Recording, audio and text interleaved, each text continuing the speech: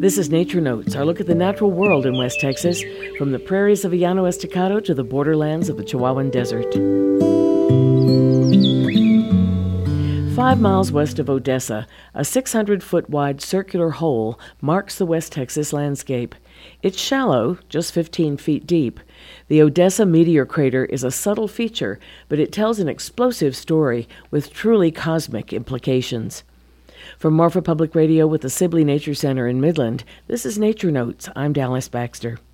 Trying not to appear in the least excited before these cowmen is a job, to say the least.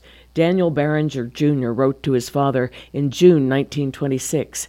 He'd just visited the Odessa crater, and he thought he'd seen pay dirt.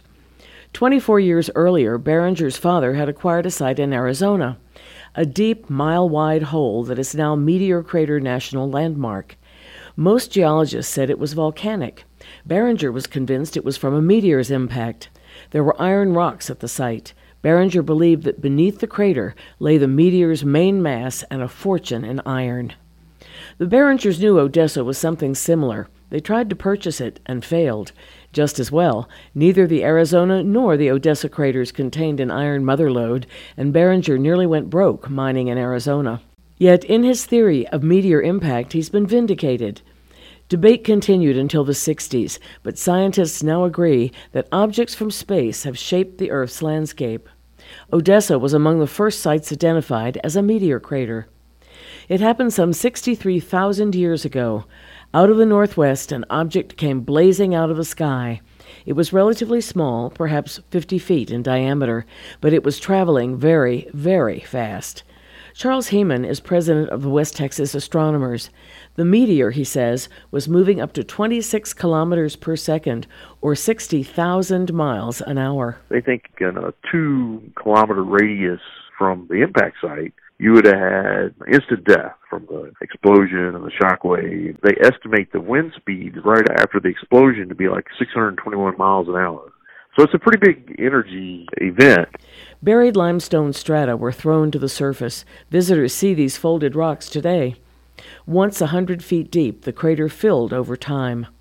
More than 3,000 pounds of meteorite material have been found nearby, but efforts to find the main mass with a shaft drilled by Works Projects Administration crews in the 40s were doomed to fail. It pretty much detonated as it touched the ground, and a lot of that material was vaporized, and then what was left over got strewn all over the place. Where did this object come from? Stargazers mark their calendars for known meteor showers, the Perseid, the Leonid. These showers are particles ejected by comets, but there are also sporadic meteors, those unexpected shooting stars seen on West Texas nights. These meteors originate in the asteroid belt between Mars and Jupiter. Most are destroyed in the atmosphere. Some, like the Odessa meteor, reach the ground. Geologists were initially skeptical the Earth's landscape was altered by such abrupt events, as opposed to slow processes. The Odessa crater helped change our understanding. We now know that in the early solar system, the Earth was routinely bombarded. Indeed, the Moon was created when a Mars-sized object struck a glancing blow to the Earth. Such collisions declined as the solar system aged, but they haven't stopped. The Odessa meteor's effects were intense, but local. But larger meteors can fundamentally alter life on Earth. The impact of a 6 miles wide meteor likely contributed to the dinosaurs' extinction. Across the world, only a few dozen craters have been found. West Texas is home to 2.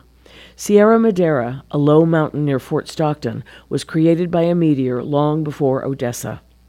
The implications are disconcerting, to say the least. Scientists around the world are monitoring for potentially devastating meteors. In 2021, NASA will test a defense mission, launching a spacecraft to collide with an asteroid and change its trajectory. If we can catch them early and know what their orbits are, we can actually figure out 20 years from now this thing's going to come back around and it's got a pretty good chance of hitting us. So what can we do? There's a lot of ideas about how we can deal with those kinds of events if we have enough warning. The Odessa crater might be unassuming, but it puts our place in the universe in perspective. Nature Notes is supported by the Shield Heirs Foundation. This episode was written by Andrew Stewart. I'm Dallas Baxter. Thanks for listening.